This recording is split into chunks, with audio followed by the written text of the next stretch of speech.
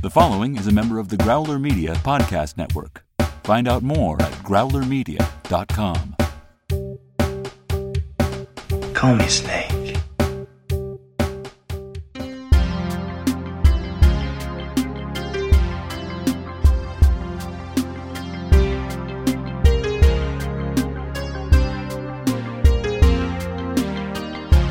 Well, welcome back to Escape from New York Minute. It's been a while if you have been listening to us when we did the show actually live.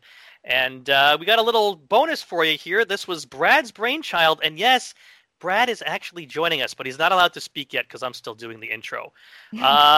Molly, say hello first. Hello! Welcome Yes. back, everybody. Yes, welcome Molly to the and I are back. West Coast, Best Coast. We have a very special episode for you. We are going to do a commentary track of Escape from LA because we said all throughout the show how much we hated the sequel, and we're not doing it movies by minute, but we decided we hate it so much. Let's do a commentary track where we just goof on it. So I want to warn everyone ahead of time. I know there are big fans of this movie out there. If you're a big fan of this movie and you don't have a sense of humor about it, you might not like this commentary track. We are going to bash it. We are going to goof on it. If there's something good, we will call it out too. But just if you love the movie, I don't know that this will be for you. Just fair warning. And before we do press play, as I mentioned at the top, yes, Brad, the producer, we're allowing him to speak again since this was his idea. Brad is joining us for the commentary. Hey, everybody. It's very excited to be here. Very excited. The shackles are off. All right. Well, let's get to this exciting stuff right off the bat. Let's just, if anyone actually wants to watch along, we are going to press play here in 3, 2, 1, and play.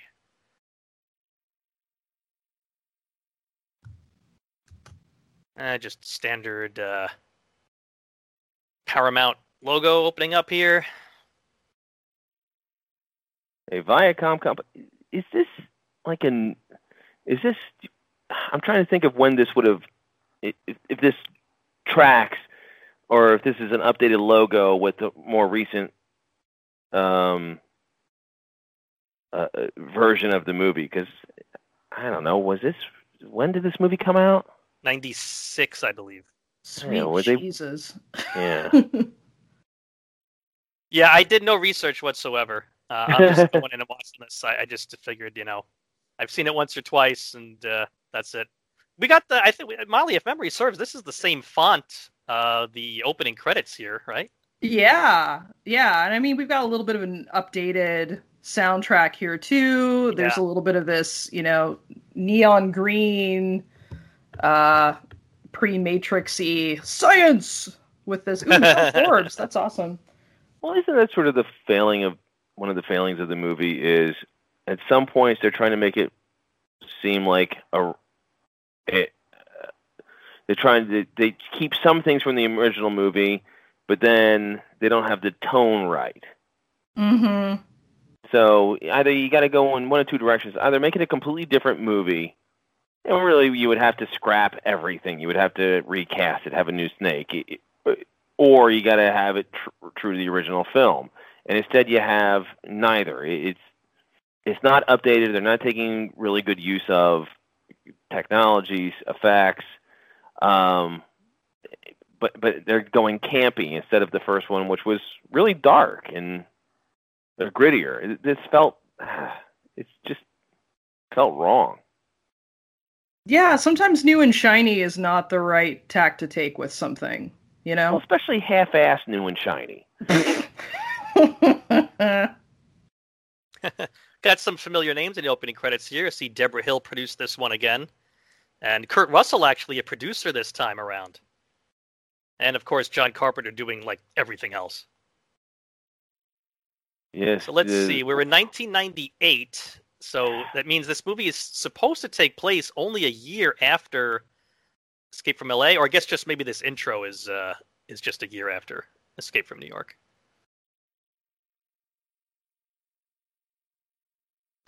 Oh, there's the U.S. Police Force logo we talked so much about. And there's Uncle Ben. Yeah, Cliff Uncle Robertson Ben! playing the President of the United States. So weird seeing him angry. And with a different dark hairpiece hair. than he has in the Spider-Man movies as well.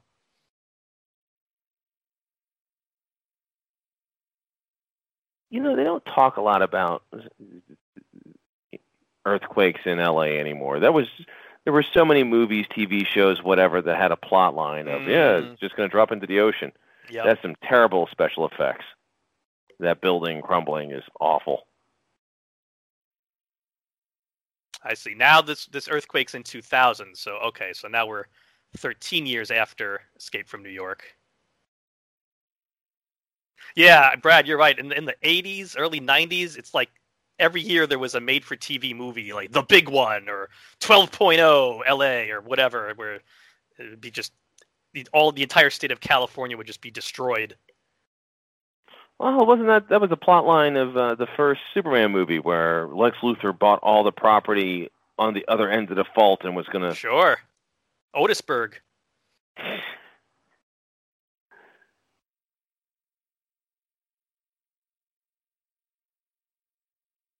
So LA falls off into the sea. It's considered not part of the USA anymore. It is a deportation point for all people unfit to live in the new moral America. So it's the same setup as the first movie. I think that we talked about this a lot, Molly, that, Yep. the movie it's not an original idea. They kind of just sort of remade Escape from New York. Man, that's some sweet beachfront property, though. OC to Malibu? And same thing, if you're put on the island, you're never allowed out. All right, so now we're in 2013. Okay, so it's 16 years after Escape from New York, 13 years after the earthquake. Wait a minute. Wait, Escape from... Yeah, right. Yeah, my math is right. Yeah, okay. Yep. Okay. Yeah, you do the math. We don't have Molly do the math. Now, let me just say here that Molly very generously, when we ended the show, sent me some liquor as congratulations for ending the show. And I am not a frequent drinker, so one of the two bottles she sent me still exists, even though it's been many, many months later. In honor of our commentary track, I am drinking the Gentleman Jack that you sent me, Molly. Oh, that warms my heart. That's amazing. It's warming my heart right now, too. Oh. I would have sent Brad liquor as well. In fact, I attempted to, but where Brad lives, they will not let you mail liquor. So. Well, I guess Brad's town would fit in well with the USA of Escape from LA, then. Yeah, well, I live in New Freedom, and quite frankly, that sounds like a town that would be in Escape from LA. Welcome to New Freedom. You can't send any liquor here.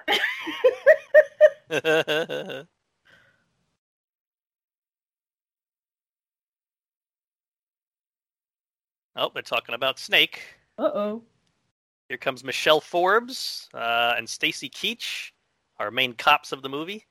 Stacy Keach, well-known actor, been in a million different things. Michelle Forbes, I know her most from playing Ro Laren in Star Trek Next Generation. She was also in Homicide: Life on the Streets, which filmed in Baltimore, and filmed in Baltimore when I lived outside the city. And the members of the cast were like everywhere, and did a great job of like really giving back to the city. And for a second there, I thought that was Meatloaf. I thought it was Kirk, Captain Kirk there for a second, but... okay. Oh, that's like Meatloaf. Meatloaf. He does act. Could have been him. Yeah. He was very good in Fight Club. Yeah. Snake in the same pants and jacket as he wore 16 years ago. Oh, the same shirt, too. Oh, my dude. Kurt Russell, I remember him doing interviews, and he was really rightfully was really proud of that fact. He's like, I was able to wear the same costume that I wore in the first movie. I was like, good for you, Kurt Russell. You look great. It's funny, you mentioned Shatner. I just, last week at work, was, as I often do, I was trying to explain how awesome Ben Folds is to a coworker. I was like, he even produced a Shatner album, and it's great. He's like, what are you talking about? It's like, I'll send you the song. And I sent them the song, That's Me Trying by William Shatner, which is a rarely great and very sad song that William Shatner sings. Sings, in quotes. Well, Has Been was my favorite song from that album. Oh, Has Been is a good one. So whoever this guy is that's bringing Snake in, we're giving a little exposition dump here, essentially repeating Houck's lines from Escape from New York, talking about the Purple Hearts, the youngest man decorated by the president. I guess, with this movie coming out 15 years, 16 years after the original, Call there's me got to be Snake. some assumption. Awesome. Got to be some assumption. Some people never even probably saw the original. If they had, they saw it years and years ago. So they've got to make sure that those people coming to see the movie are getting a little bit of info on exactly what Snake's deal is. The hell was that? Oh, girlfriend got a little handsy there. Well, and that was sort of the problem with making this movie at all, especially when they did, where Escape from New York, we love the movie, but it wasn't a big, successful blockbuster hit movie. They make this movie now, and Kurt Russell is a major star now. And making this movie now, you're not going to, you don't shoot for a cult following. Hey, it's always great when you have a cult classic movie, but that's not what you shoot for. So they're trying to make this blockbuster movie that's a sequel to an financially unsuccessful movie. If this were to happen today, they would make it, it's like, okay, well, this isn't something that we should release in theaters. Let's make a Netflix show, Hulu show. There's so many other options. Just like they did the Dark Crystal. Interestingly enough, Brad, you actually, with your other movies by minute, Army of Darkness, that was kind of a big budget sequel to a cult movie that also was turned into a TV show years later. Right. Yeah. Going from Evil Dead to Army of Darkness to Ash vs. Evil Dead, which was also really weird because they were very limited in what they could reference from Army of Darkness in Ash vs. the Evil Dead because there was a lot of rights issues. Which studio owned the rights to which movie? That's interesting. So here comes the setup now. In the first movie, it was the president. This movie, it's the president's daughter. In a scrunchie. A pink scrunchie. Oh, gosh. Oh, who's that? She was in My So-Called Life. Yes! She was wonderful in that. Yes. So she has hijacked Air Force 3. We also, there was a scene before of Snake walking down a corridor with them saying, if you want to be electrocuted, instead of going in, we'll do it now. Again, a repeat from the original movie, except this time they upped the ante. They actually showed the people being electrocuted. Funny watching electrocution played for laughs. Yes. It's with the point you made, Brad, about, they took the original, instead of keeping with the same tone of the original, they went, a little more on the lighter side, darker humor aspect of it. The first thing that usually pops into people's mind, you think of that, is Gremlins, where you had the first movie it was dark comedy, but there was also a lot of horror to it. And then the second movie just completely spoofs the first movie on purpose. You definitely get a sense that there was a bit of that going on here. Yeah, with the second Gremlins, the best part of that second movie was when they bring up President's Day, and Phoebe Cates is like, "Oh, don't bring up," and then she basically did a speech making fun of her speech from the first one, like the ridiculous way her dad died on Christmas. Yes.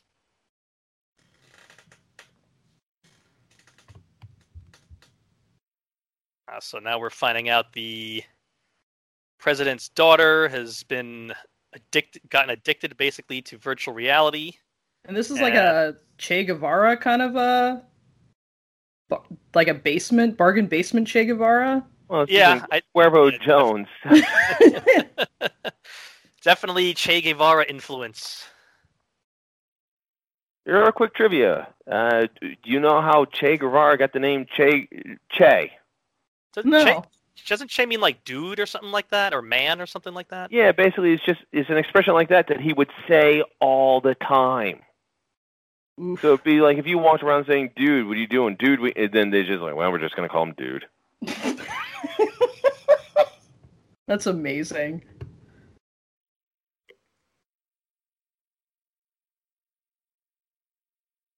I really like Stacy Keach.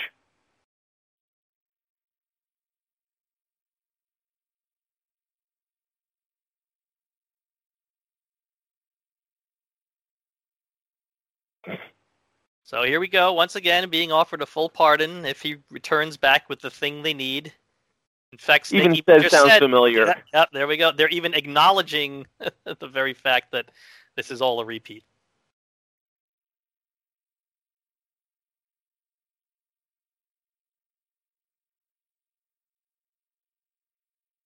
Now, it's interesting. He just said to Cliff Robertson, "Who are you?" Who, of course, and he says, "I'm the president," which makes me think of when Houck says, the president went down in the city, and Snake says, "President of what?"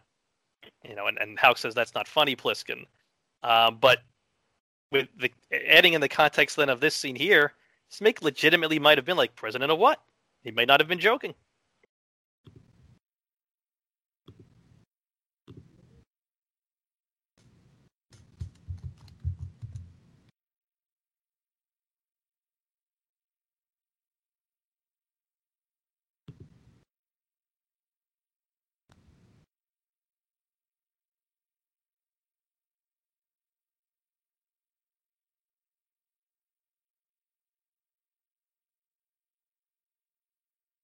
Once again, referring to just like New York.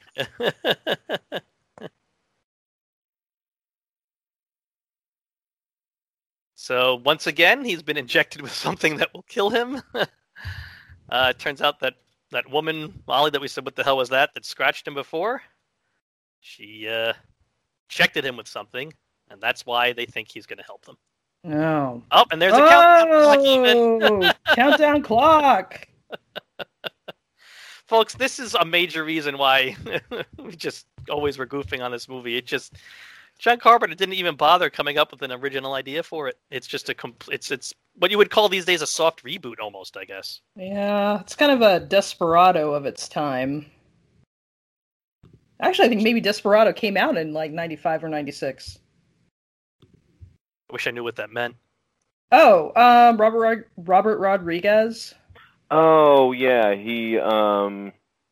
Rodriguez did the movie Mariachi, and he did it for like $5,000, and did some really innovative stuff on the cheap. And then they's like, okay, well, we're going to give you money to make a sequel, but basically redoing so much of the stuff that it was barely a sequel. It's just okay. We're going to just do the same movie with a much better looking cast. And same with Evil Dead. I mean, Evil Dead 2. Right.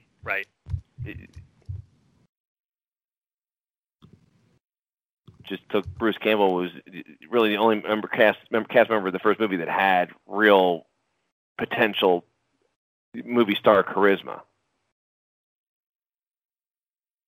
Now we're getting the table weapons scene, just like the first movie here. I see some throwing stars, some guns, some kind of mouth dart. A mouth dart? That's pretty sweet. Yeah. Hologram projector. You don't see throwing stars in movies anymore. Yeah. No, you really don't. Yeah. Just at the state fair. Anything with a safety catch here, like Houck was so excited about? I don't see any safety catches.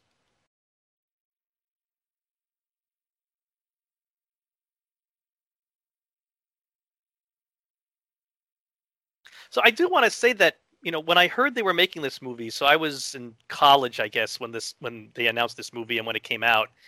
And, as I said on the show, and we had my sister on the show, this was one of those movies I watched a lot growing up. And I was really excited when they heard they were making this movie. It was like 15 years later. Wow, who would ever thought they would have made a sequel? I remember seeing the trailer, Kurt Russell comes on the screen for the trailer, and he's like, your rules are beginning to annoy me, and I was like, oh, I can't believe this is so awesome, and I was really excited to see this movie. I mean, I did not go into it with a mindset like I would now, where movies are getting rebooted and remade and coming back after so many years, because it wasn't really done that much back then in the 90s. And I was really pumped up, and I felt very let down by the movie. And I'm sure that colors what I say about it and what I think about it, because I was so hyped up for it going in. Yeah. But I really wanted this movie to be good, and I really wanted to like it, and I really was very disappointed. I'm just going to call BS on something here.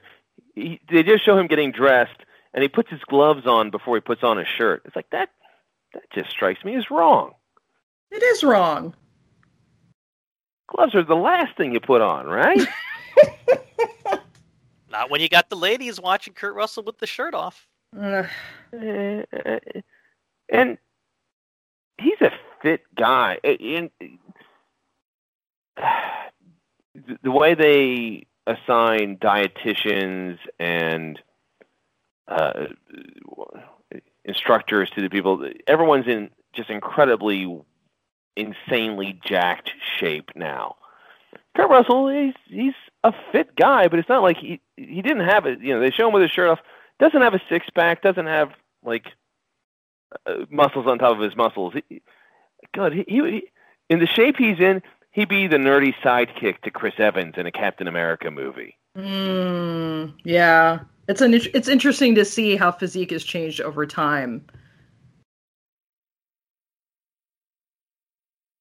But I don't know that I even care for that, hyper Wolverine, Hugh Jackman look, honestly. It's really over the top for me. Yeah. Well, yeah, I mean, the best movie of the Wolverine movies, anything involving Wolverine, was in Logan, where it was a little toned down. And it didn't look so, it's a weird thing to say, but it didn't look as comic booky. Yeah. So there's a lot of use of holograms here at the beginning of the movie. I wonder if that's foreshadowing of something that might happen later on. Also, let me just call bullshit. There's a hologram. He shoots him and goes right through him, and then he walks over and he closes the lid. Okay, which is it? If you're a hologram, then you're not going to immediately touch something and close a lid. What? Come on, man. And here's a little twisting upside down from Escape from New York. Instead of him flying in, he's taking a submarine in. So first movie by air, this one by sea. This is a great shot of him.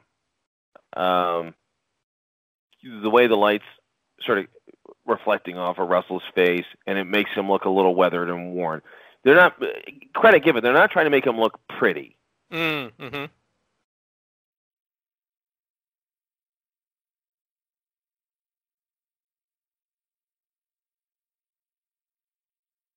Because Russell's, he's a rugged guy.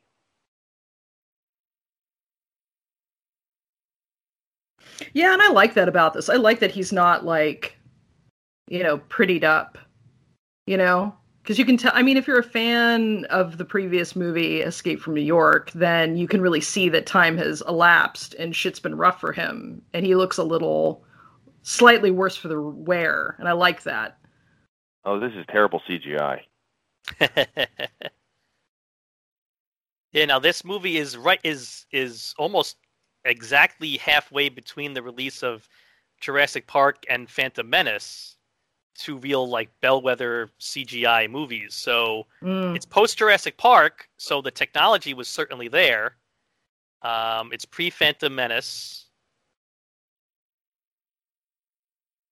So they hadn't quite learned how to ruin movies with CGI yet.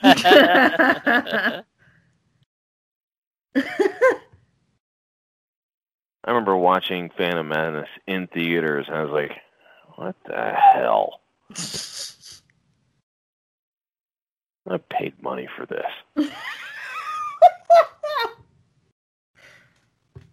Here's the callback to the wireframe sequence.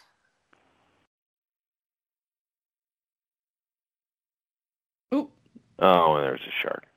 Oh, there's Universal Studios building, so he's underwater because LA fell into the sea, so we're getting a little kind of a Waterworld-ish underwater shot here of some LA landmarks underwater. Now, Molly, of course, I was the expert for Escape from New York, but as our resident West Coaster, you can be our expert here for this one. Yeah. I mean, Universal is north. Well, at least the actual lot. I worked on the Universal lot, and it's like kind of in the valley, separate from the park itself. But it's interesting to see what how referential this is going to actually be for locations. Oops. Uh-oh. Wow. Well, we didn't lose the Gulf Flyer till late in Escape from New York. He has already lost the submarine here.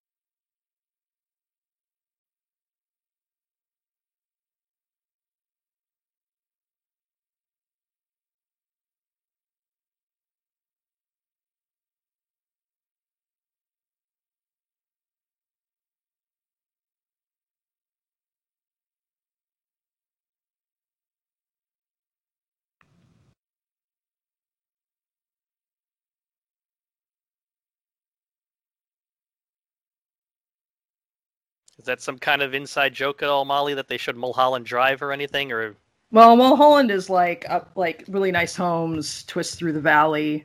So there's like a canyon that runs from like north. I guess it's like northern part of Los Angeles versus like, the other side where you've got Santa Monica and Beverly Hills. Beverly Hills kind of like spans it a little bit. The Mulholland's like really like nice homes. Wasn't Mulholland Drive a David Lynch movie as well? Yep. Yes. One of those mindfuck kind of movies I love, yes.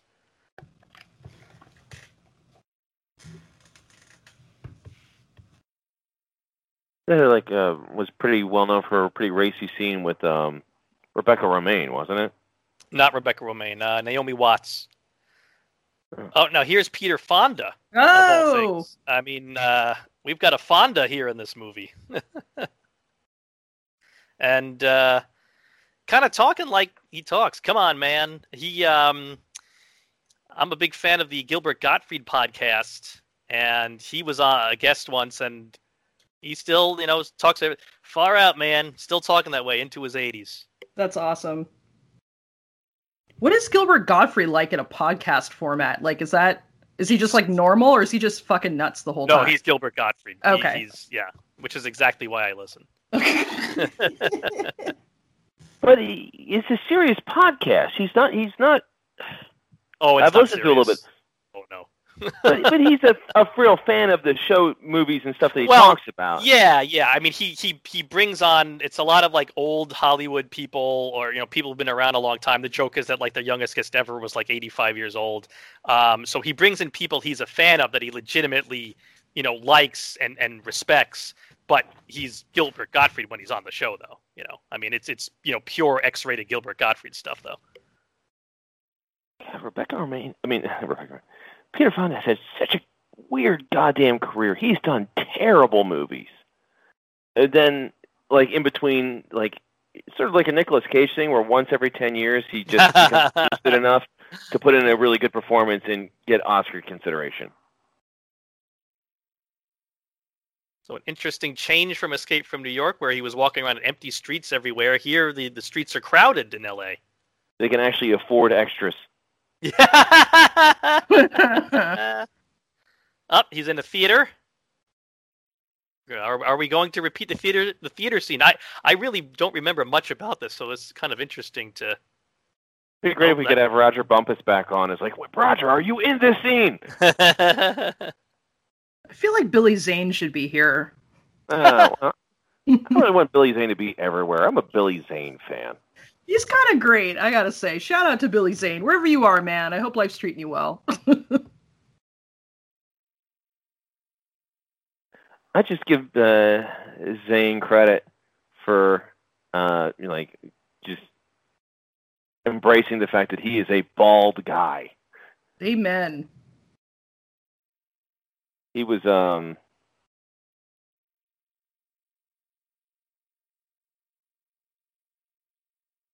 somebody talking about our friend Roger Bumpus, known as Squidward, best known as Squidward, who was nice enough to come on the show, and I still have his phone number in my my iPhone. It's like Roger, quote unquote, Squidward Bumpus, and like I have used it to impress several of my kids' friends. And every time it's like, can you call Squidward? It's like, no, I'm not going to call. I should not just call him. Oh, our first kill. Yeah, that was good. Yeah, kind of casual, like. He doesn't have time for that shit. That is a huge gun.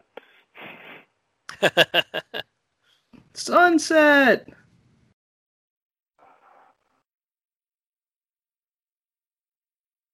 I don't know what Hollywood's like now, but when I lived there, it was like a part of it was a real shithole, just saying. But like, there's a part of Sunset that's not.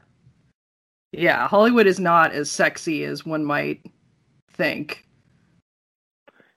Isn't there stories like Rodeo Drive and stuff like that? These places that you think are all glamorous and you've seen in movies, if you actually go there, it's like, oh, it's actually really unimpressive. And the stories of people, tourists who come and get out and it's like Rodeo Drive and look around and it's like, I want to get out of here. Yeah, I mean, Rodeo's pretty, well, I mean, you know, LA's big, but yeah, the proper Beverly Hills area is like, you're like, oh, okay, it's this. It's not, yeah, it's not as like glittery as you, oh, there's some random ass cheeks there. That I was about to say, Mom, an ass hanging out. Yeah. Good Lord, all of a sudden it turned into a Fast and Furious movie. Oh, boy. So, hopefully my oldest son never listens to this because he has become obsessed with the Fast and the Furious movies. Oh, no. He's almost 11, so I guess he's a good age for that. And he used some graduation money, his elementary school graduation money, to buy the 8 DVD set. And he asked me if I would watch the movies all with him in order. And I said, well, of course, I'm your dad. My rule is, as long as Julia Roberts isn't in it, I'll watch any movie you want me to. And we've watched the first 3 so far, and I think they're absolutely awful.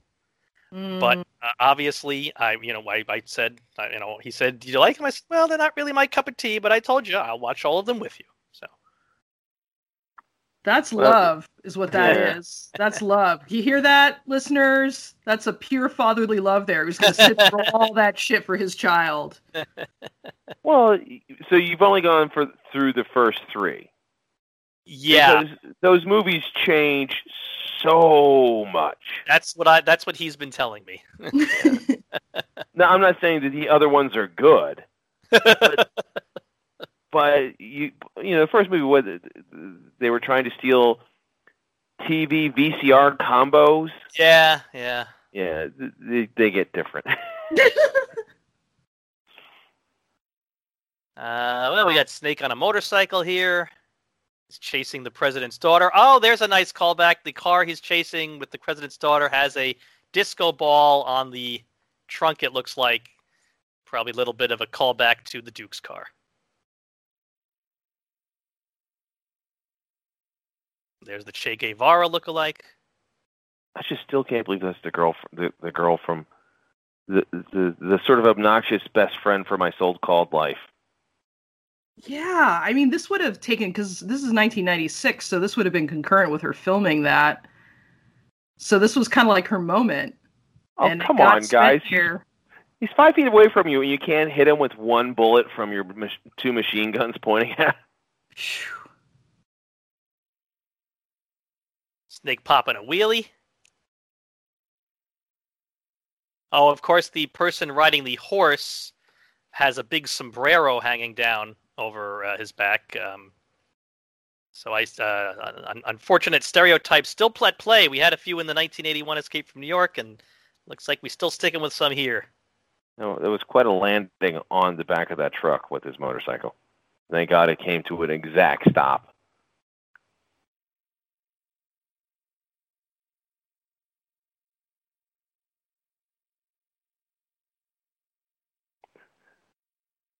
These trucks are obviously going about 2 miles an hour.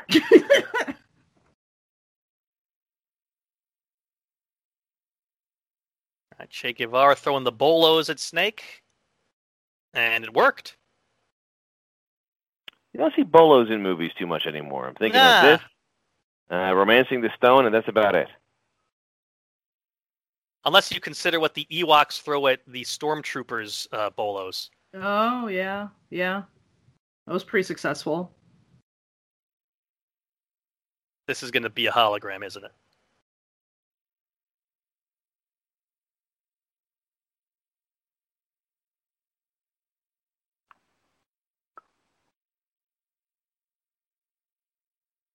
Oh, we know what Bangkok rules are. Okay. Impressed. Yeah. Tell us, Snake, what are Bangkok rules? He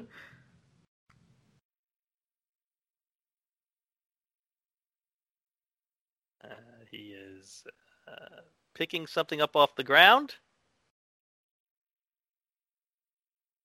Possibly a little whiskey bottle? Not sure. I think it's a tin can. Okay. Nobody draws until it hits the ground. All right, those are Bangkok rules. Hey.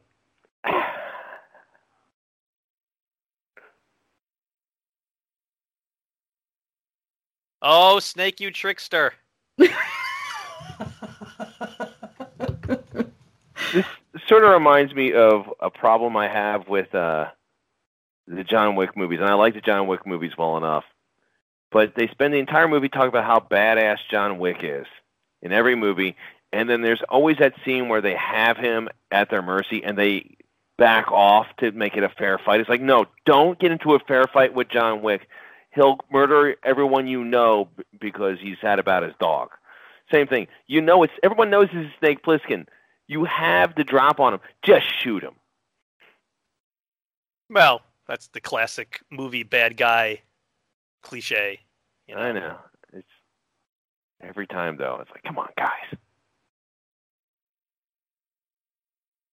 I kind of like Stacy Keach's ponytail in this. He's got a little bit of a Seagal thing going on. Mm-hmm. Yeah, I think it's working for him. Where do we all best know Stacy Keach from? I know he was in The Blue and the Gray, that 80s Civil War TV miniseries that was not North and South. Right. He was Mike Hammer, TV show Mike Hammer. I remember when he was Hammer. And then I remember him as the dad in Titus. And it was one of those weird things, like this guy that you remember sort of being a virile TV lead actor, and then it's like, oh, now it's time for him to start playing dads.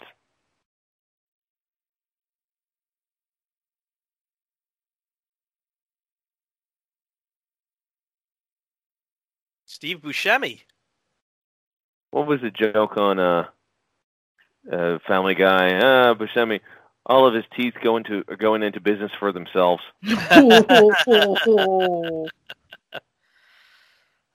So I guess he's probably this movie's version of Cabby. Yeah, which is a role he's made for. Yeah. Did you guys ever watch Boardwalk Empire? I have not. No, I know it's a TV show that's trying to convince you that he's the leading man. Yeah, it's worthwhile. It really is. I mean, I think it's an acquired taste, but it's really quite excellent. Well, I mean, that was sort of HBO's thing, right? These really well-cast, well-directed, well-lit, great music, like good shows, but they don't do crowd-pleasing stuff. It's always a challenge, and it's worth it if you can get through it. But they don't really make stuff that's easy to watch. Yeah, Even that's Game true. of Thrones, and I know people love Game of Thrones, and I've seen Game of Thrones, and I like it. It was, it's certainly well done, but they're tough shows to watch.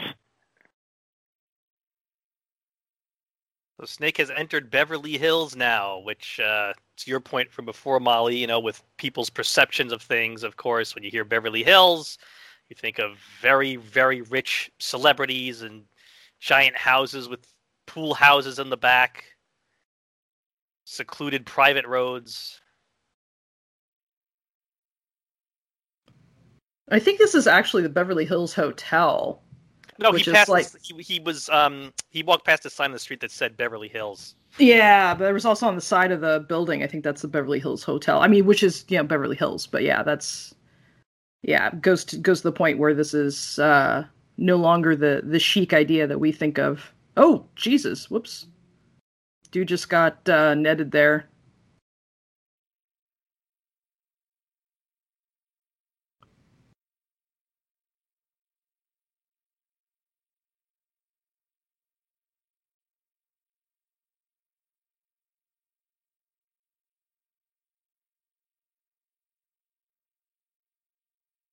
Sort of like that. Just be patient. It's like, he's never dead.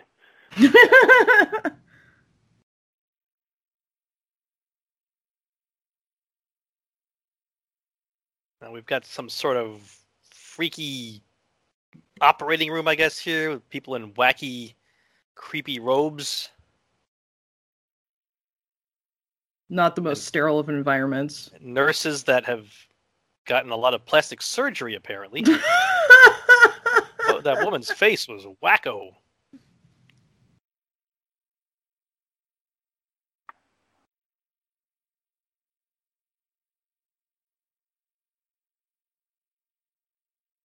It's like a French Joan Jett. Yeah. I believe those are people's eyeballs there on that tray. Oh, there's that's a head.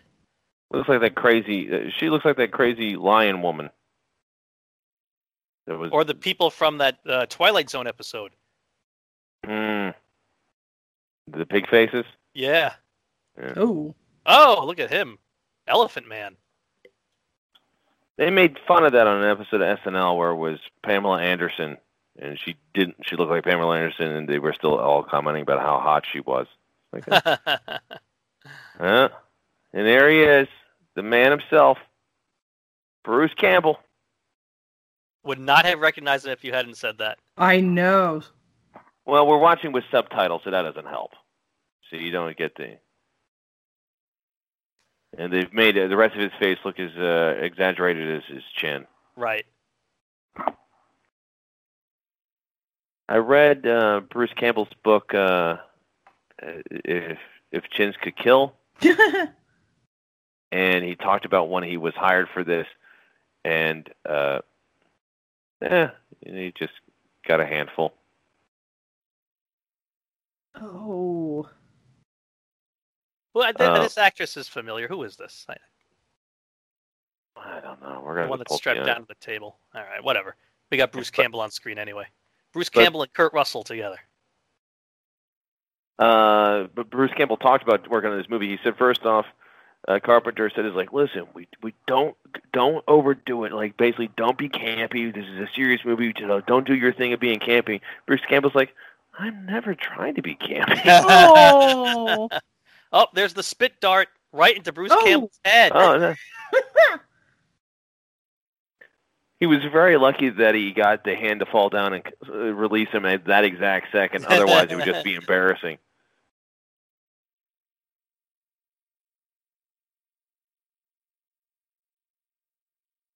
Some other movies I'm being reminded of with these weird, wacky nurse faces. Brazil. Oh, yeah. And Yeah. Star Trek Insurrection. What is her last name? Galina? Ah, Valeria Golina. Yes. Okay. She's in Running Man, I believe. Oh, okay. And maybe is also in Rain Man. Yeah. Which means she's got the career cornered on R man movies, now that I think about it. Oh, she's Italian, not French.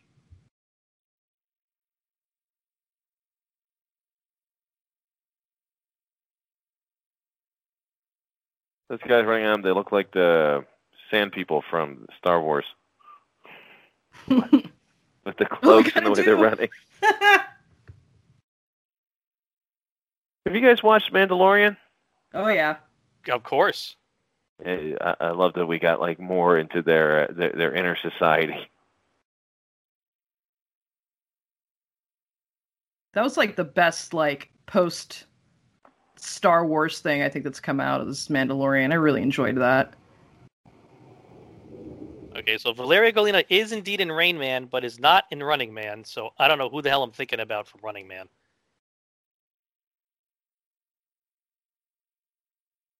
Oh, Maria Conchita Alonso's in Running Man. Okay.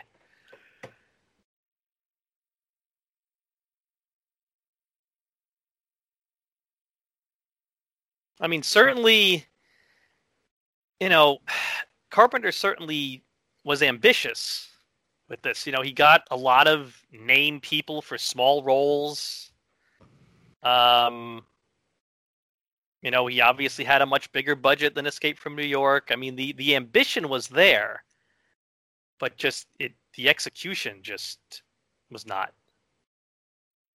Yeah, I think it needed to be an original piece. I don't think that Escape from New York really needed to have this kind of remade, higher budget treatment. I can see why he wanted to do it, but I don't think it was necessary. He could have just done something like newer. Yeah. Well, and some directors do better with smaller budgets. Like, they're forced to be creative and think things through, and if it's too easy, then... And he's also using some technology and some CGI that hasn't been perfected yet. Yeah. Yeah, and that actually doesn't, offend me in this movie. It just seems like something of its time. It's the story that I think I find to be less forgivable.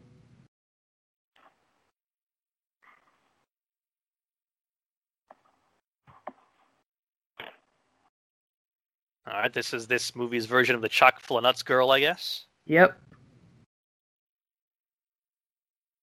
Oh, goodness.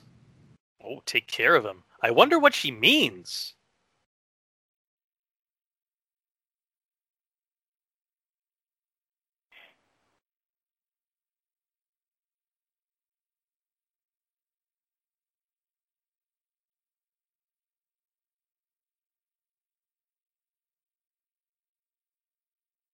He's just all business.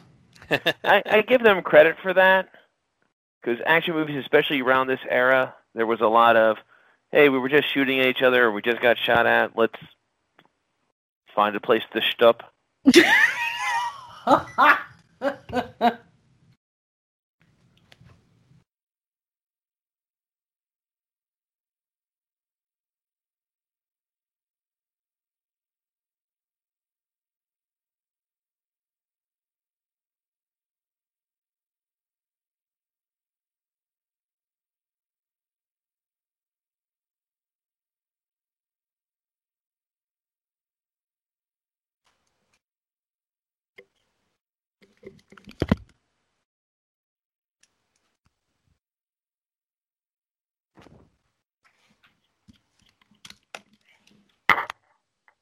Huh.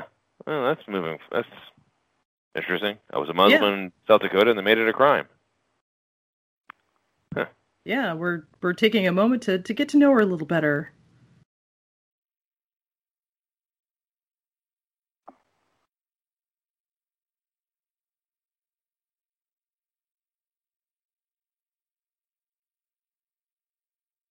Yeah, once again, we have this Carhenge situation that was these burnt out vehicles kind of laying around.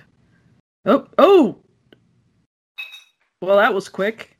Wow, they were super literal with that chock full of nuts girl. I kind of thought for a minute she was going to be around for a while. Oh. Should have gone back to her place, my dude.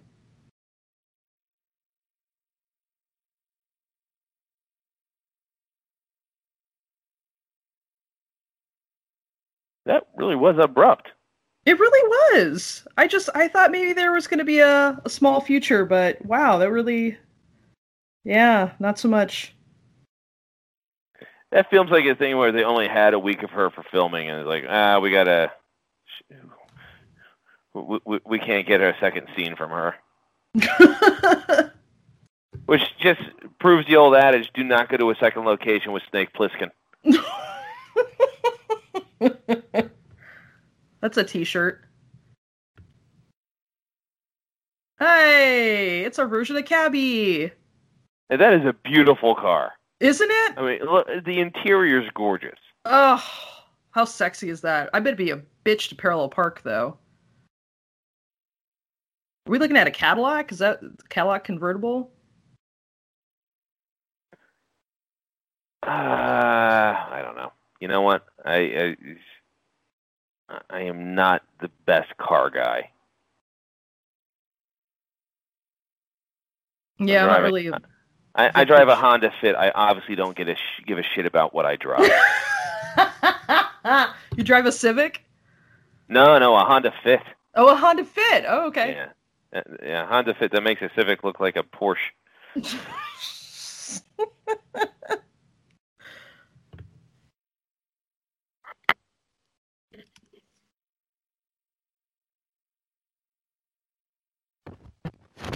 Uh-oh.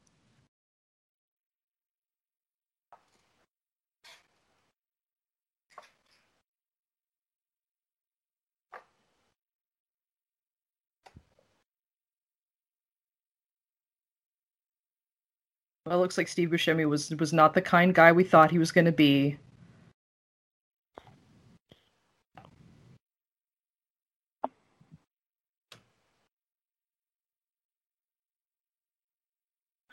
Wisconsin, my former home.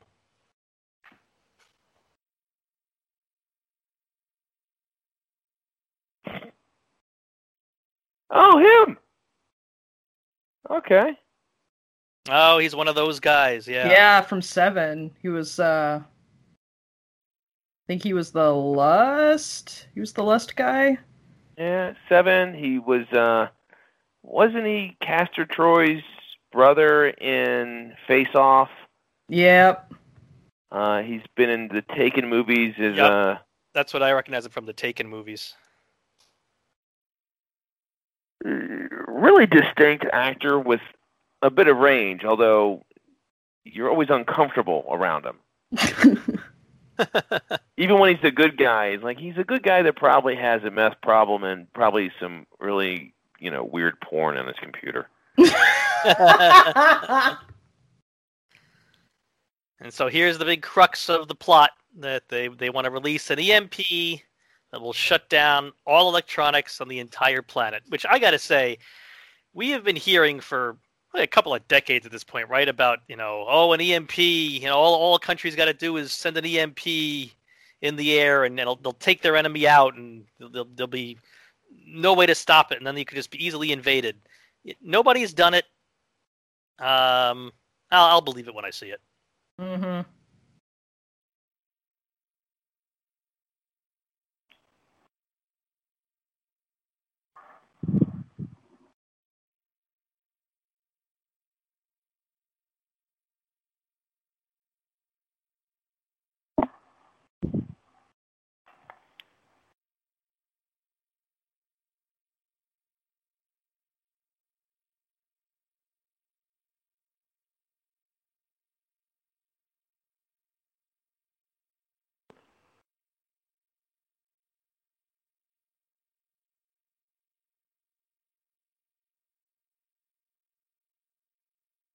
Of course it's 666. Could be 1, 2, 3, 4. Or 1, 2, 3, 4, 5. The same combination is on my luggage. Yes.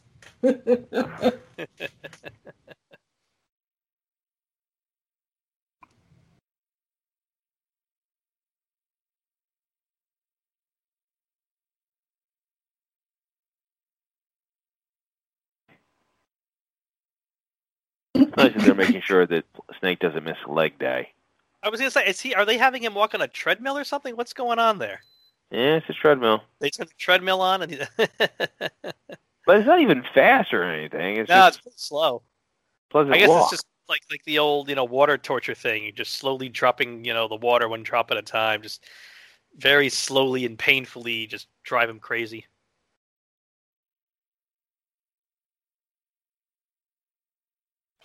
Oh, I thought he was going to go more X-rated with that. Yeah. When he said, "Bend over, Mr. President."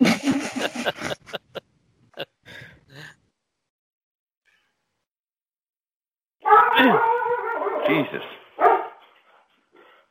Well, the president's wife is named Eve, in keeping with the sort of religious undertone that this president has, I guess. Boomer just got really scared. It's okay. The United States will be okay, puppy. Oh.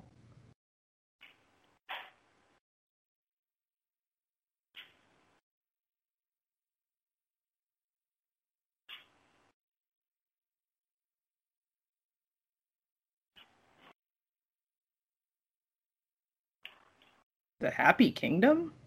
Yes, I believe that was, if memory serves, that's these movies stand in for Disneyland.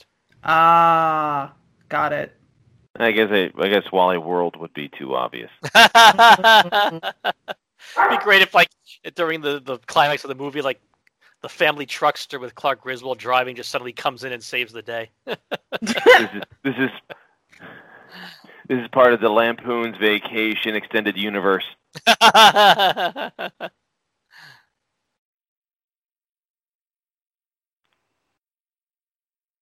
This is obviously supposed to be the LA Coliseum.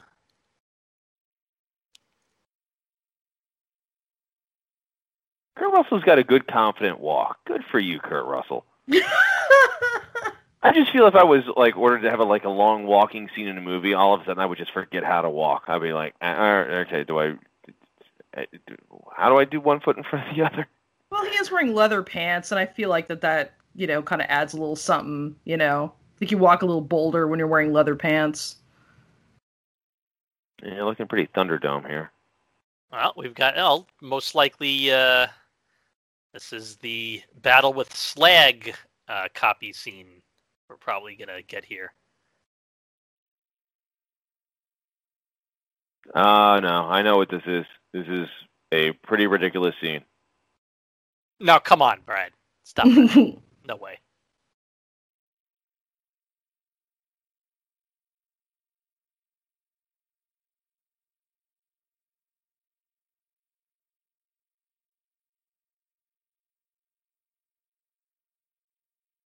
Oh, no. Oh! Nice plunge. Shot clock. Ha, ha, ha. Oh. That seems awfully high stakes.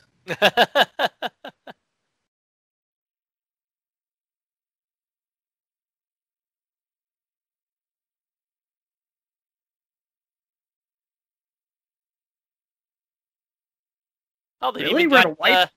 yeah, just like in a real basketball game, the guys that come and sweep the sweat off the floor.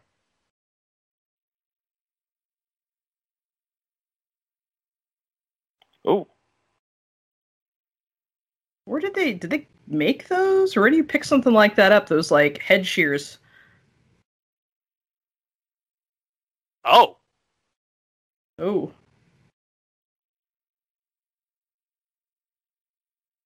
I feel like Head Shears guys is someone we probably have known. What was that? Ox Baker? Mm-hmm. Yeah. Yep. He's the pro wrestler or the strongman anvil thrower in this movie.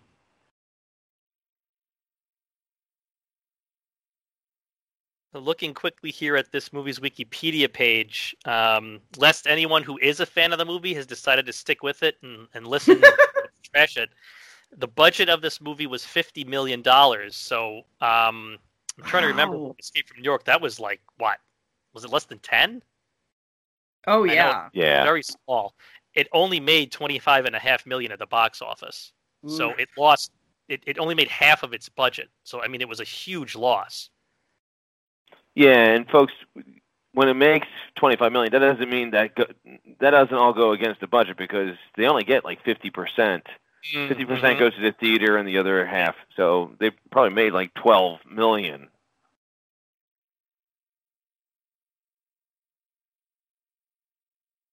And we're watching this shit for free with our Amazon Prime membership. So they're not making it back from us.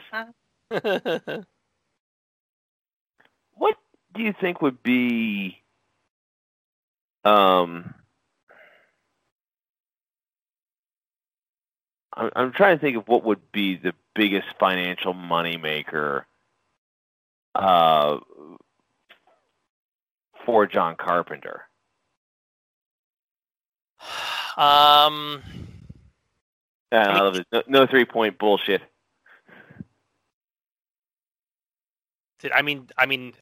Is Halloween not considered? Did not? I mean, Halloween must have been on a very low budget. Did he not make a lot of money as far as like percentage wise off of Halloween? See, that must be what it is. His money is probably made from small, like micro-budgeted movies that surprise you. So they cost $1 million and make $10 million and stuff like that. All right, so Snake's got to get. What do you say? 10 points. 10 points. Okay, with no 3-pointers. No 3-pointers. All right, that's 2. And 4. All right.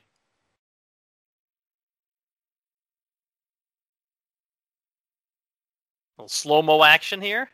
Just like a classic 80s, 90s sports movie.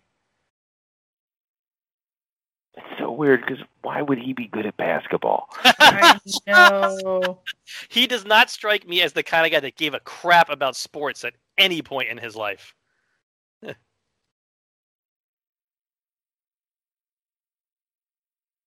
Up, he's at 8. One more shot.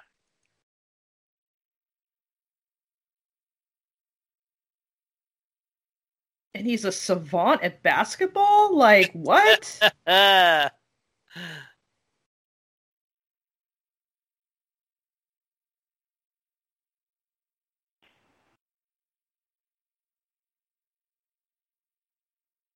the half-court chuck.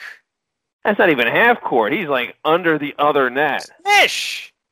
Wow. Really? Really? There's a fucking Robert Horry throw at the end of this? Like, ridiculous.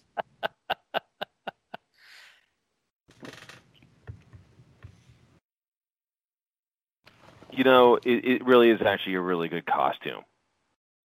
Kurt Russell looks good in He it, does. you know? And it's aged well. They didn't. When you go simple black, it works. Brown that was booing, now chanting his name, just like in the first movie.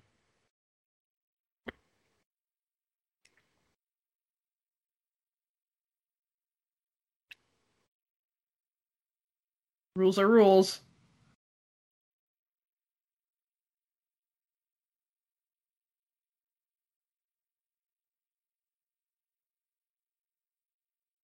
Man, you missed that shot, and you've got a scope?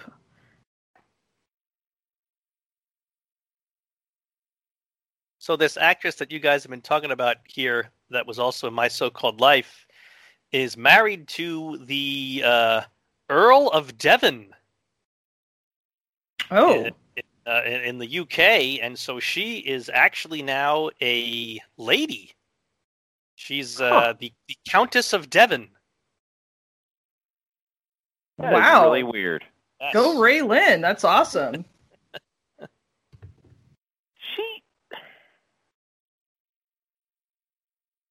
She has a lot of charisma and a lot of presence, attractive, but something that doesn't work. I don't know if what she has works as a leading lady. So I think she might have been in like a weird thing where I think she was hard to cast. I mean, the thing I know her most from, she's in a Seinfeld episode where George has to read a book about risk and doesn't want to do it, so he takes on a mentee to read it for him, and she's the mentee he takes on to read it for him. Oh God, yeah. Yeah, I can't remember the last time I saw her or anything. Oh, it's Rayanne. I keep like screwing up. It's Rayanne is the name from My So-Called Life. Anyway, looks like the last thing that she did was in 2013 called Kristen's Christmas Past. So, Well, I mean, if she's a countess now, she doesn't need to work. that's true.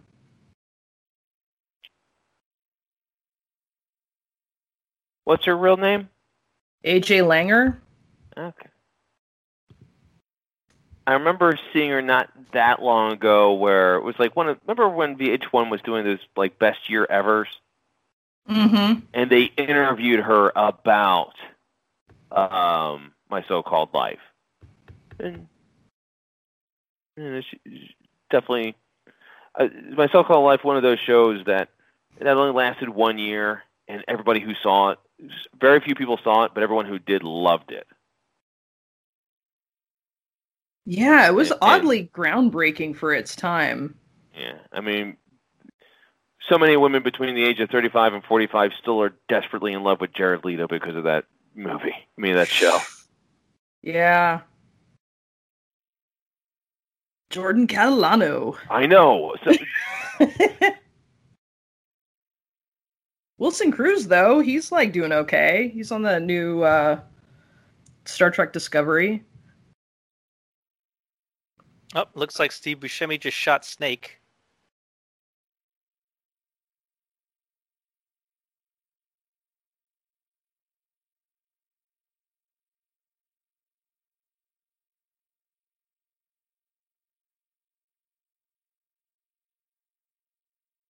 Now he's got the black box. So kind of, again, similar to what went on with the cassette in Escape from New York, where the president has it, and then Romero gets it, and then it ends up with Cabby before Snake finally takes it, where it keeps, moving around.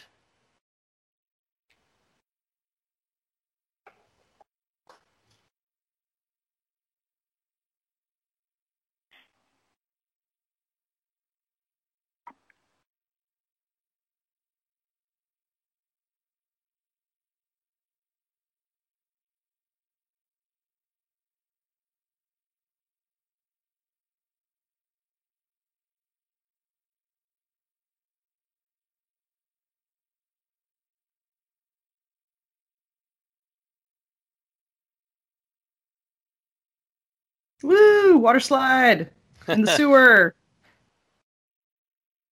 Now here comes this. We're getting up to the part of the movie where I really just I saw this movie in the theaters, and we're getting to the part of the movie now. It's coming up right here where I just finally gave up and said, okay, this movie's it's not going to redeem itself. It's just, this movie is just out of control. Oh, maybe not just yet.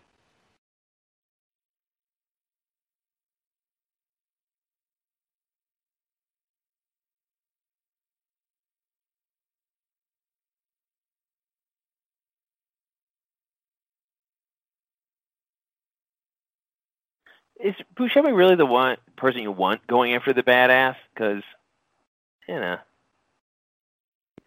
doesn't really seem like a good bring me the hero's head sort of guy. Yeah. Oh, God. It's a poor management decision.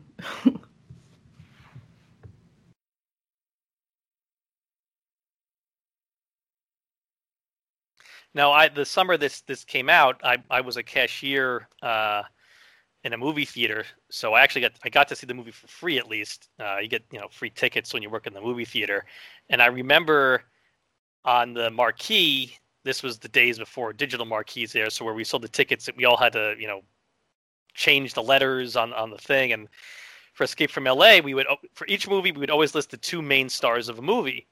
So for this one, they had us put Kurt Russell and Peter Fonda, who's obviously not the number 2 star of the movie, but he's the second biggest name probably in the movie. I remember people would come in and be like, Peter Fonda? Peter Fonda's in Escape from LA? Well, and it's also a thing where Peter Fonda is certainly a name, but he did Easy Rider, and that was pretty much it. Like, here it comes. Really, oh my God! Here we go. This is it. This is when I gave up. The surfing scene. I have a feeling a lot of people finally gave up at this scene too. This is more ridiculous than him knowing how to, him being a basketball prodigy. This is real. I mean, this to me is this is an absolutely ridiculous scene. Snake is perfectly hanging 10 here on this super monster wave with bad CGI, I might add. I mean, it's really fake looking. And then they high five. I just like, okay, I get what this movie is. Okay, whatever.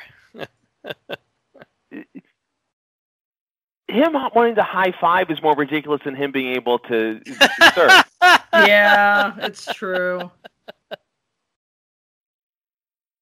This is some real like Triple X vibes, like the movie Triple X with Vin Diesel. Oh, okay. Yeah. Not like let me clarify that. And I was like, what sort of freaky ass porn do you watch? Triple X to me means only one thing with the way my brain works, so I'm glad you clarified. That's what I was just like, after it came out of my mouth, I was like, wait a minute, let's... That really niche high-fiving porn.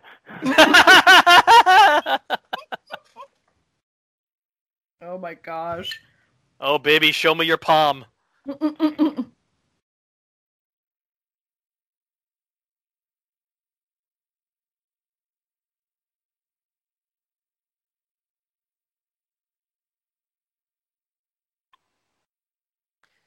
wonder if at any point, not remembering this movie that well, is there going to be a nobody walks in LA joke at some point?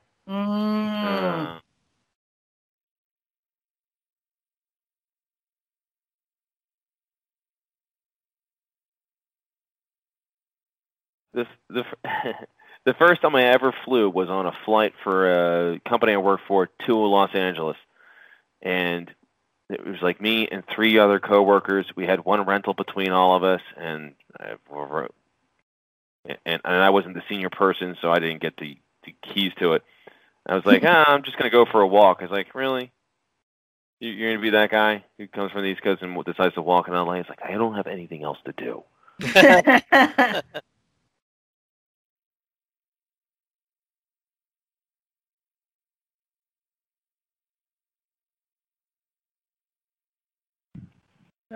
You got his hat back.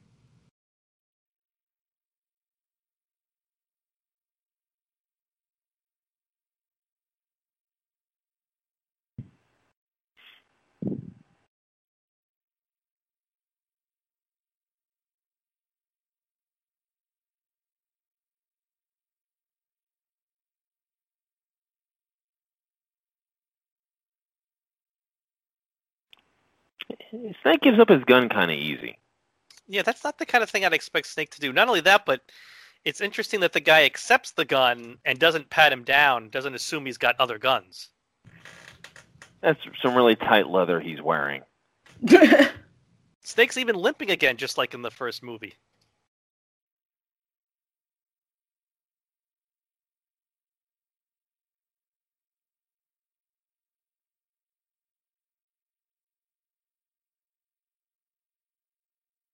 Is this our version of Brain? Perhaps. Well, it's Pam Grier. Pam Grier. Now, we're watching this with subtitles, so we're sort of losing the joke here that they digitally altered Pam Grier's voice so she sounds like a man.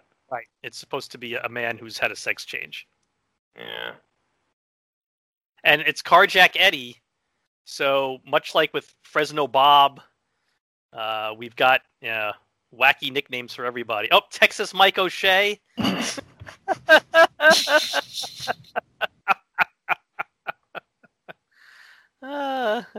And the name's Hershey. I get it.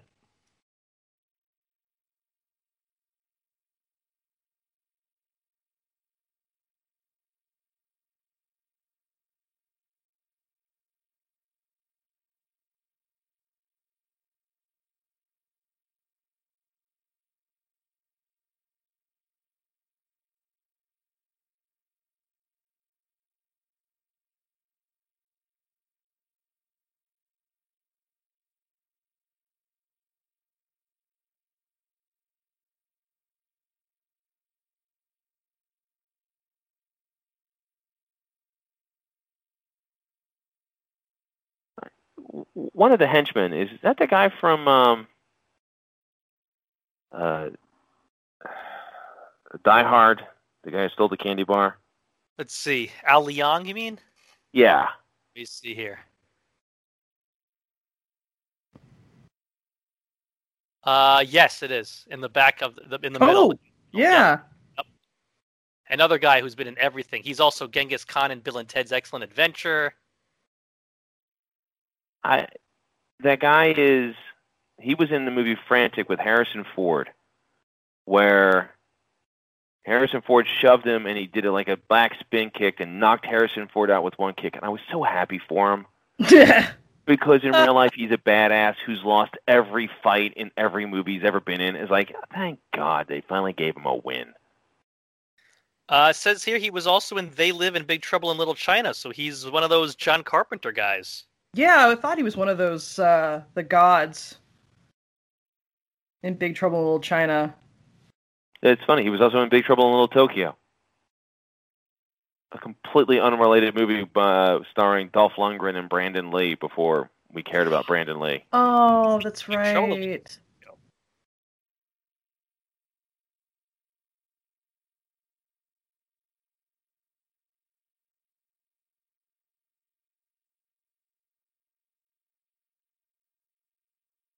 The Five. Molly, I always like to goof around with my sister about, who lives in California. How on the West Coast everything is like the 405, the 5, just using the word the and then the number of the highway. Whereas here in the East Coast, we'll say I-95, or we don't use 287, something like that. Really? Oh, that's interesting. Yeah, that's definitely a West Coast thing. Well, the 5 runs from Canada to Mexico all the way through. It's I don't know. Maybe you guys just have like more dense like highways, and so it makes sense to do that.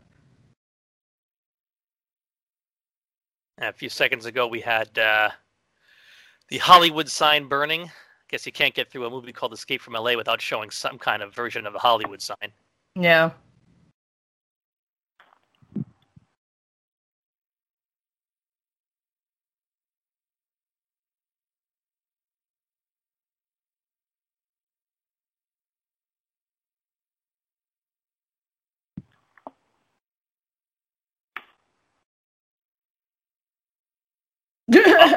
Oh, and they're hang gliding now. Jeez. Oh, Christ. boy. So he can play basketball, and he can surf perfectly, and he can hang glide. Is there anything Snake Plissken can't do? Well, here's the thing. This by itself would actually make sense. I could buy a guy with his military experience. Yeah, okay, yeah. That you could almost make work. The surfing just didn't frickin' work. Yeah. I don't know that the baby head dolls on this caddy work either, to be honest with you. No, I agree. I get what they're going for, like a creepy kind of thing, but it's just kind of stupid. All right, so now we're in Disneyland, quote unquote, Happy Kingdom by the Sea, or whatever it's called. That's supposed to be Cinderella's castle, obviously. There, that big mountain, probably supposed to be the bobsled Matterhorn. You guys remember there was a movie a couple of years ago? It was ultra low budget, filmed on like iPhones. They filmed a horror movie in Disney World. Like on the slide, kind of? Yeah.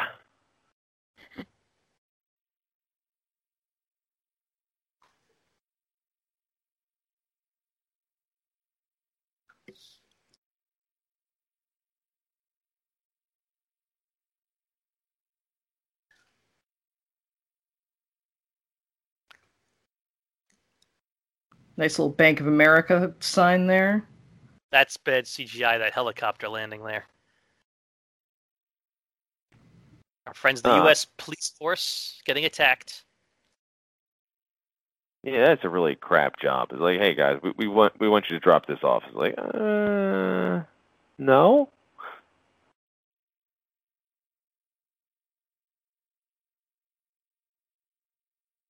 the thing about Cliff Roberts in this movie, he's not really given anything to do. Like he's playing the president. He's ultimately really the main bad guy of the movie.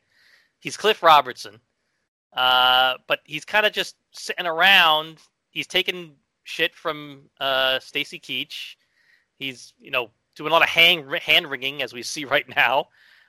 He's not really given anything to do. Is there a cactus in between these guys? Yes, it's a cactus. You missed it. Yeah, we missed it before. Stacy Keach was spraying water on his cacti before. I guess it's a little quirk they gave his character for some reason. But you're right, the president doesn't get a lot to do, and also he's supposed to be the main bad guy, but he also gets cowed by Stacy Keach a couple times. Yes. So that hurts because Keach, sort of being presented, he's a jerk and he's a scoundrel, but he also is a soldier and there's some integrity with him. So, but then you have him sort of barking down the president. So it sort of undercuts both of the characters.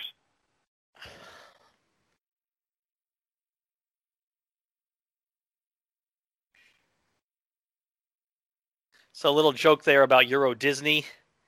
They said this place kept changing hands multiple times. That place in Paris really killed them. Little dated joke there about Euro Disney not being so great, which makes me think of that Simpsons episode where they show Euro Itchy and Scratchy Land and there's nobody there. Hello!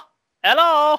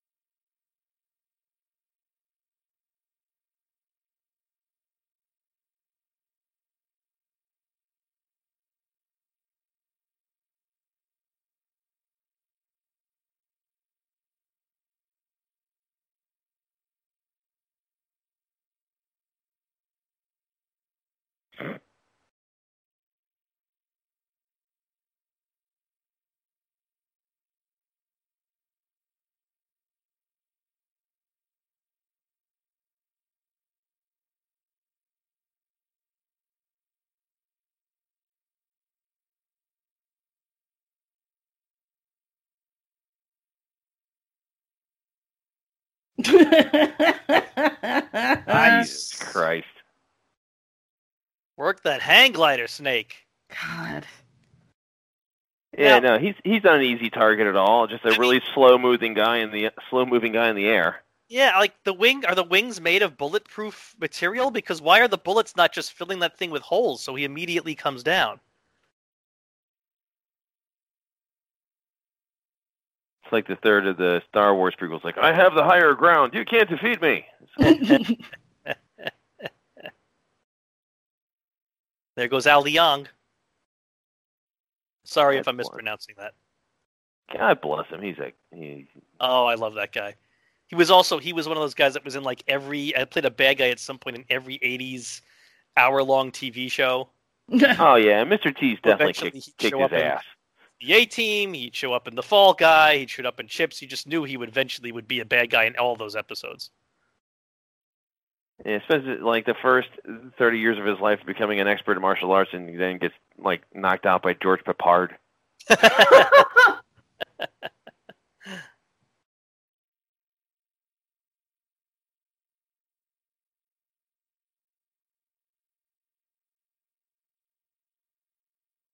I hope we at least get a better final battle between Snake and Cuervo Jones than we did between Snake and the Duke. It was like the one criticism I had of the movie was that the final fight between the two of them lasted like 15 seconds. Well, like, it's definitely a longer fight, but I don't think Guerrero is not a lot of presence or charisma. I don't buy him as an opponent for Snake. Yeah. Duke had a lot of gravitas. Yeah.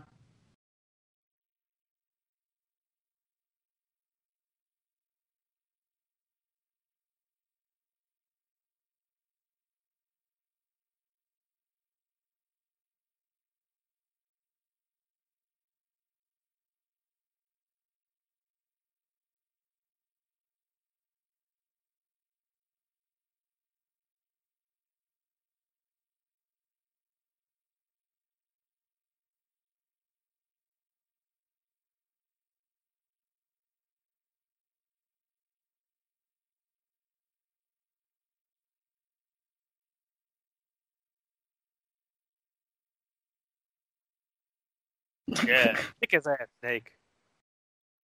He's done.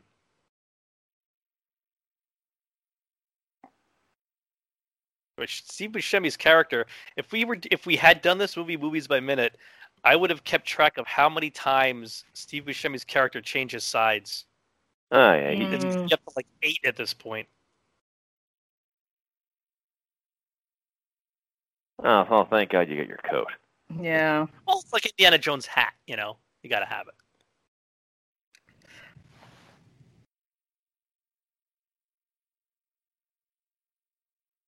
Ooh, that's kind of cool Uh-huh. though. There's just this awesome fan blade that came out of the top of this like amazing helicopter. The design's good. I don't know the CGI. Good design. The execution might be a little. It's just. It doesn't look like it's part of the world around it. It doesn't, but clean. I appreciate the animation. It was a nice little surprise. They're like, ooh, you had a little thing there. There's a little. Maybe they were hoping that the Snake Plissken toy line was going to take off. Yeah. With the retro action figures that companies keep releasing these days, I think there's a Snake Plissken action figure, but I don't think they've done anyone else from the movie. No. I feel like I've seen Snake Plissken action figures. Like, I'm not talking about like the big expensive like $400 ones that are like really nice, giant statues. I'm talking your basic 3 3/4 inch action figure. I feel like I've seen those.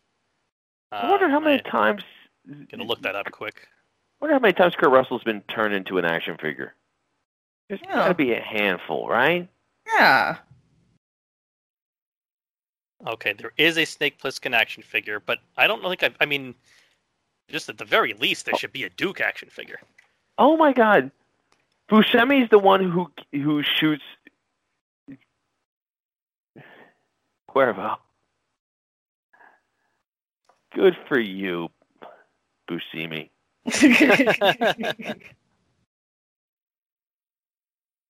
That was not a good death roll. I looked that guy up at one point when we were watching this, and I couldn't recognize anything else that I've seen him in. The Cuervo Jones actor.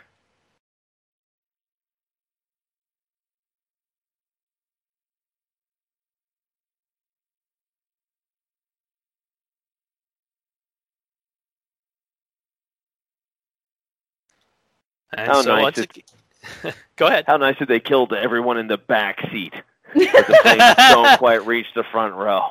Yes. And also all the non-consequential characters as well. I don't know that you want the guy who's going to die of a neurotoxicity, driving that rig there. Just saying. And once again, just like movie number 1, he's getting over the wall right as we're getting close to 0 on the clock.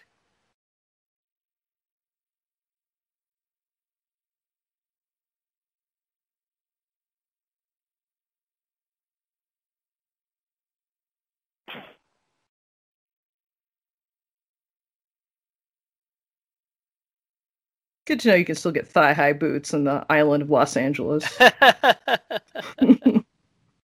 Oh! Uh-oh. Did Snake die? Would they have the guts to kill Snake in the sequel? What happened? This is a random thought. What did I miss something? What happened to the Valeria Golino character? Oh, yeah, she was the chock full of nuts girl. She got shot. I completely missed her getting shot. It was sudden. It was. I wonder. Well, was that when I was going and refilling my drink? It was, yeah. Ah, okay. Yeah. I thought she was going to make it. But yeah, this is following or formula. Or at least make it to the third act. Yeah. She just was like, they had 2 scenes together and then she got shot.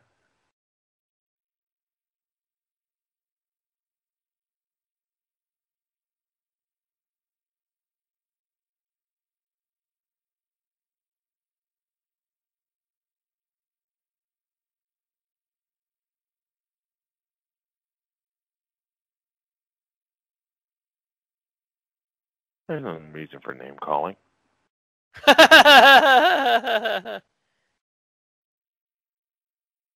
So once again, kind of with the whole meta spoofing your own first movie, the toxin was fake. It was just a standard flu virus, not a death toxin.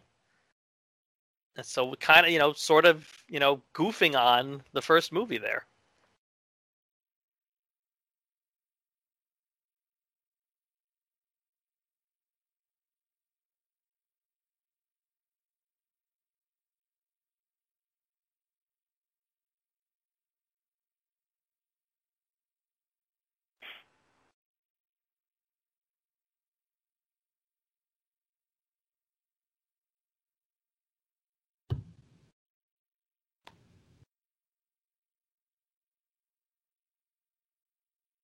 And then they really hadn't. Oh, okay. For there, it looked like Keach was more concerned for her, or no, he's still. Yeah. I don't know if I really caught on everyone's motivations all the way. No, and that's part of the problem. Is I'm not either.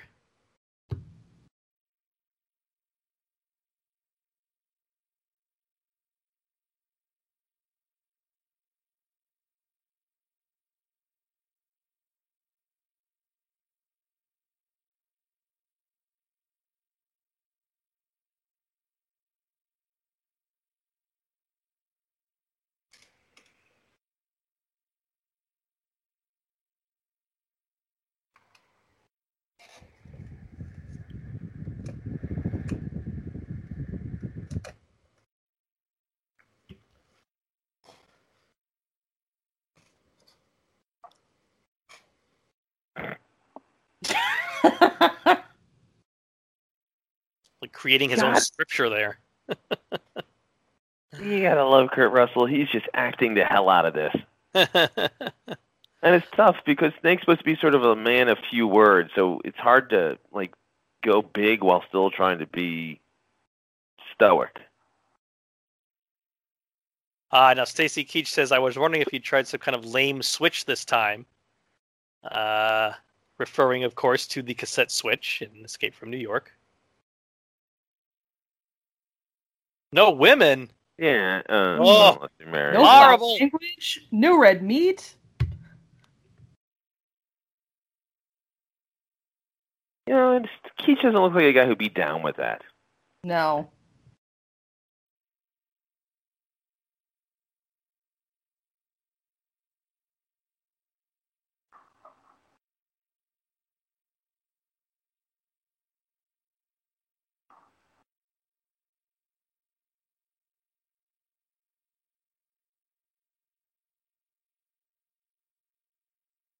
So early, I think earlier it said something about that Cuba and Brazil were going to invade Florida, and Uganda and another country were going to be invading from the south.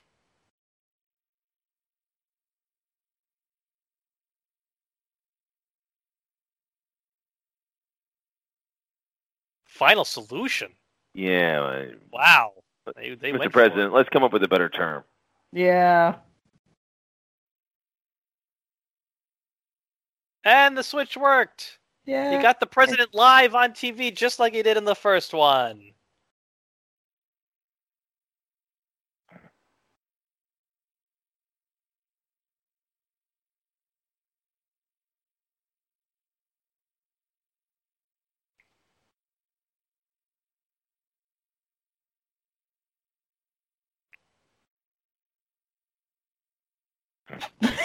Nice cameraman. Switch that camera around. Oh, that's great.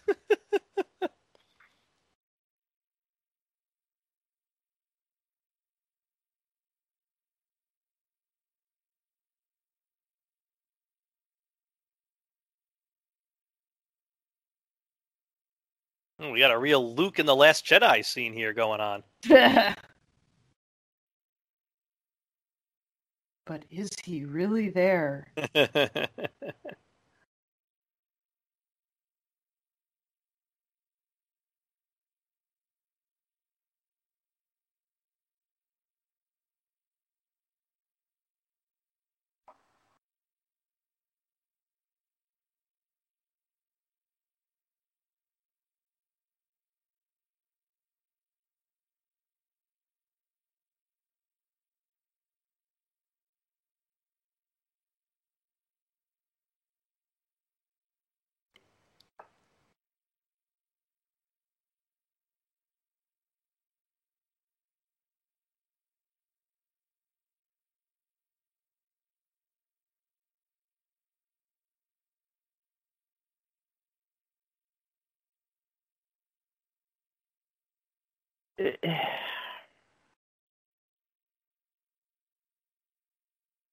So, God, I have problems with this. I know Snake is presented as sort of amoral, but you just think if you were to do an EMP that would wipe out all electronics in the entire world, how many people are on ventilators? How many people have, Right. pacemakers, everything like that? It's like you're Right. killing a billion people, or on planes. Right. Oh, right. Yeah.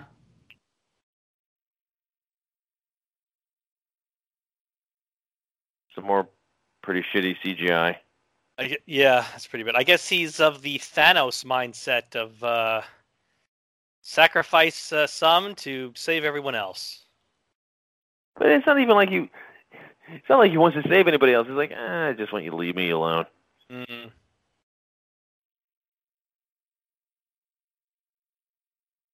It's a man who believes in being off grid. Well, easy to be off grid when there's no grid. Yeah.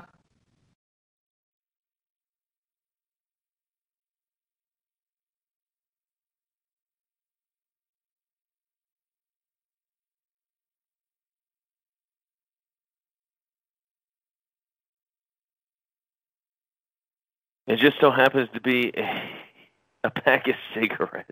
It's Not only- American spirits. Yeah, Brad, not just cigarettes, but American Spirit cigarettes. Now, I know the three of us have been watching this on mute, so the audio wouldn't bleed through, but for anyone that's watching along with us that has the audio up, there's a cool, typical John Carpenter song that's been playing during this whole scene. This is kind of like...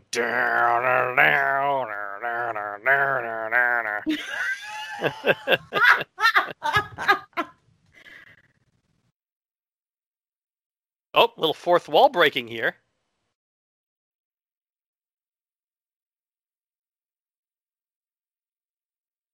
Welcome to the human race. And there we go. Wow. Well, it's as bad as I remember it being. Breckin Meyer, Robert Carradine.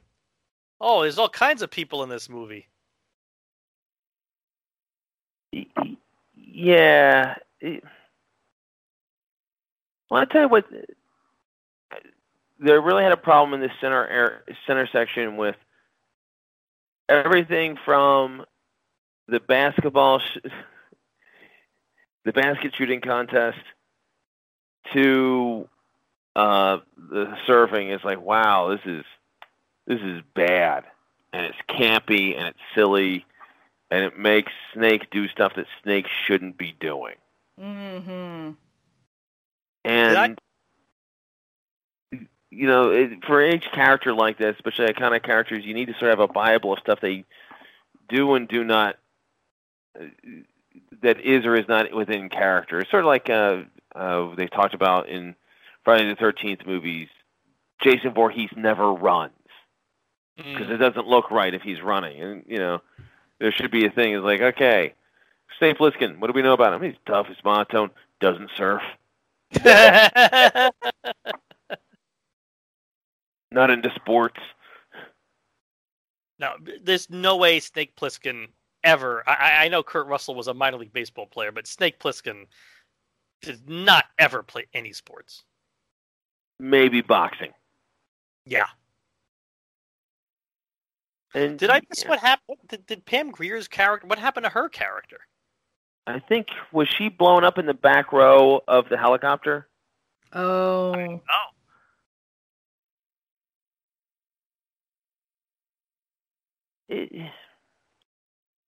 And Steve Buscemi, he fell out of the helicopter, but he was still alive, though?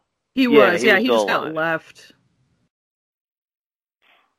Because he was like, come back! And it was like, no.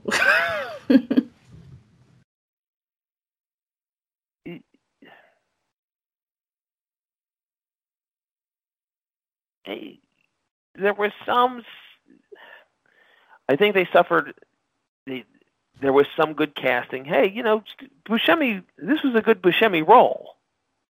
Yes. Yeah, he was kind of the highlight of the movie. Yeah. Mm-hmm.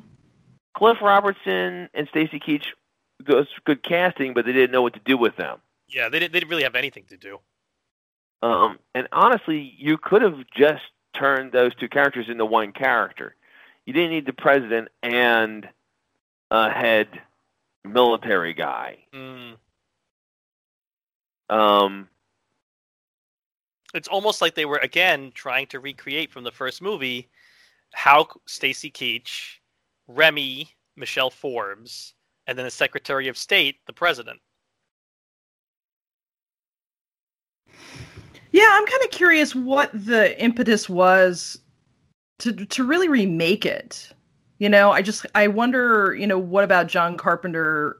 Like, what about the original that he was dissatisfied with it, that he felt the need to have to remake it? And because I really feel like this is like it's almost a straightforward remake. Yeah.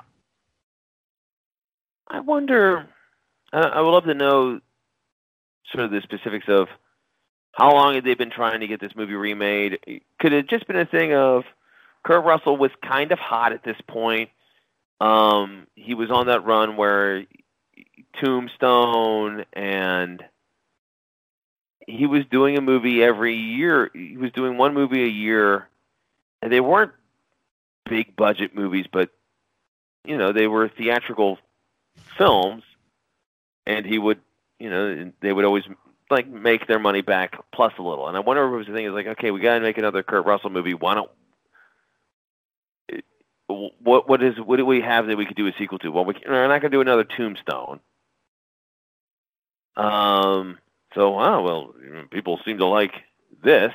It's like the closest thing he has to an iconic character. Well, here's the only info from Wikipedia. Now, it's Wikipedia, so there's a lot more info out there online, I'm sure, if anyone wants to look. But it's just one paragraph. It says the film was in development for over 10 years. At one point, a script was commissioned in 1987, but Carpenter described that script as too light and too campy, which is a bit ironic considering the movie ended up getting made. In time, Carpenter and Kurt Russell got together to write with Deborah Hill. Carpenter insists it was Russell's persistence that allowed the film to be made. Snake Plissken was a character he loved and wanted to play again. So you kind of hit on it there, Brad. That it was really Kurt Russell wanted to return to this character, and that's really what got the movie made. Yeah, so I would love to know if, are they trying to get this movie made, and then they say, okay, you can make it, here's your budget, but you have to have it by, and a lot of times, and we're seeing it really now with, I was recording this for deep into the COVID situation, where release dates are very important, and and this was a summer release. Yes. So it was okay, here's your money, but you need to have this done by, it has to be ready to go by whatever was release date, July 15th, just to pick out a date. So they didn't have time to because a good script can take a long time to put together. It's let's just hit do the greatest hits from the original movie and we'll be fine. Yeah, I mean, I can kind of see that this is a tentpole movie, and I think of Batman Forever came out a year before this, so I'm wondering if there was a little bit more of that camp that was happening, in general. And I mean, I understand that Snake is an amazing character. He's an iconic character, but I find it really interesting that they really push this to an action tentpole, because they really could have pushed this towards something that was a little bit more dark and artistic, which I think really Escape from New York, was. And that there was so much more political layering in it. And I find it very curious that they chose to make it as two-dimensional as it was, coming from, the context originally.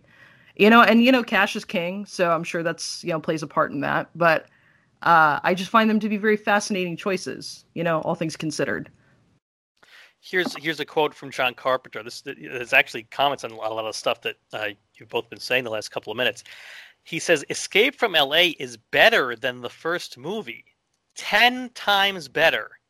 It's got more. God bless you. It's got Pat. more to it. It's more mature. It's got a lot more to it.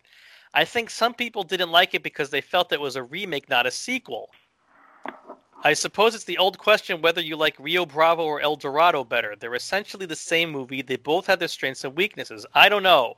You never know why a movie's going to make it or not. People didn't want to see Escape that time, but they really didn't want to see The Thing. You just wait. You've got to give me a little while. People will say, what was wrong with me? Yeah, what was wrong with you, John? Especially now that I see you saying it's 10 times better. When was that quote made? Hold on. Let's see here. That quote is from.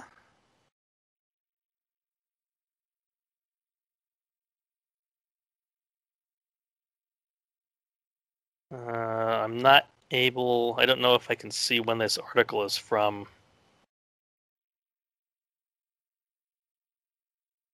I don't know. I don't have the year of when the article's from. Well, here's the only thing I'll say from that. I want to know if that quote was made when there was still a financial stake in the movie. Like he said it after it had been in, because he's making it sound like it was definitely after the movie had been released in theaters, but it was after it was released in theaters, but still had yet to come out on VHS, and still wanted people to come out and see the movie because directors, actors, people in entertainment are filthy, filthy liars. Okay, go ahead. Well, I just remember one article I read years ago, and the person said is like the best acting you will ever see, the absolute best actor you'll ever see is when they interview Michael Caine, and he says on the red carpet that Jaws: The Revenge is the best Jaws movie yet.